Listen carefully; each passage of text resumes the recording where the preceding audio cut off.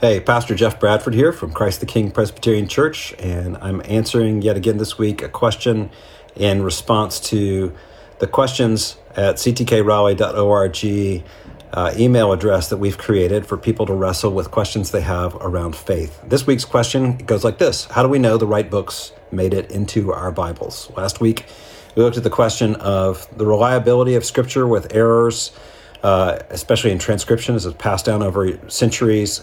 Can we trust our Bibles that way? This sort of builds on the same question. If we have reliable books, how do we know that they're right ones? And this was popularized, of course, by Dan Brown, the Da Vinci Code, and other writings over the last several years. A lot of people asking this question. So this question really is a question about the New Testament. To be really honest, there's a lot of the formation of our Old Testament that's pretty clear and set apart, and there's not a whole lot of controversy about that. You may have noticed if you pick up some Bibles that they have a section called the Apocrypha, or you may have read the Pseudepigrapha. Apocryphal books are in a lot of Catholic Bibles.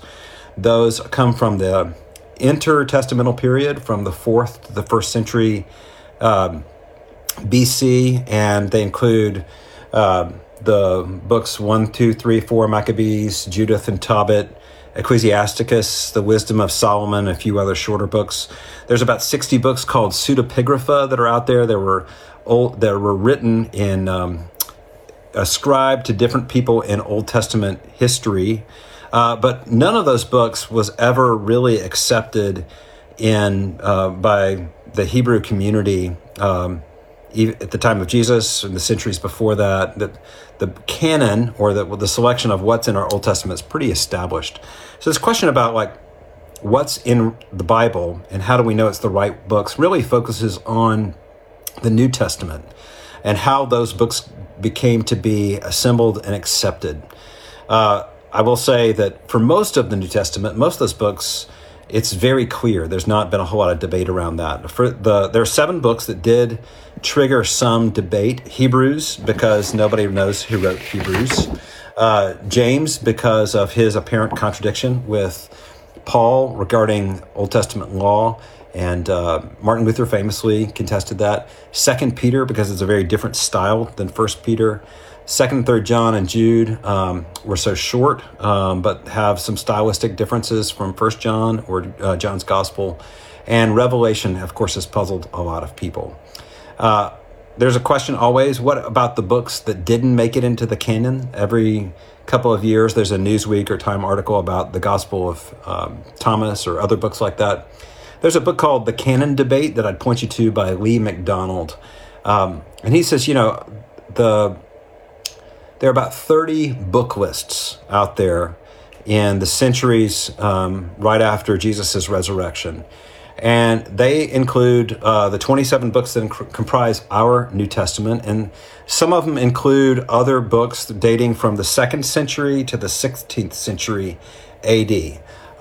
14 of those books are committed once. A couple of times, the 3 books are mentioned 3 times in those book lists: the Wisdom of Solomon, the Epistle of Barnabas, and the Apocalypse of Peter. And lastly, the Shepherd of Hermes is listed about 5 times out of those 30 lists. But the early patristic fathers, starting in the 2nd century, began to refer to the New Testament writings as a collective group, a collective authoritative teaching recognized as the canon of Scripture. By the late 2nd century, there was a Muratorian canon listed 20 undisputed books of the New Testament, plus Hebrews, that was made at 21. Irenaeus, the church father in the 2nd century, takes it for granted that all Christians celebrate and recognize the 4 Gospels. And then, a lot of the writings that come from the Gnostic period of the church, the 3rd through the 5th century, including the Gospel of Thomas and other writings, were never really significantly considered by the church as a whole. If you look at church history, you can read the church councils of the 3rd, 4th, and 5th centuries AD.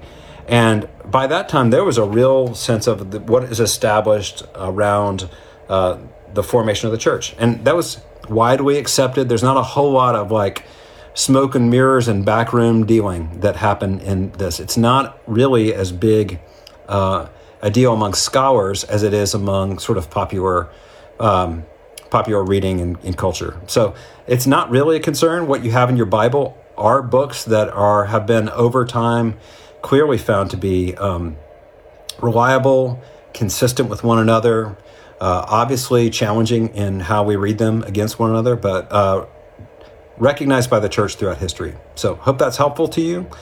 Keep the questions coming. I'll try to keep answering one a week. Thanks very much.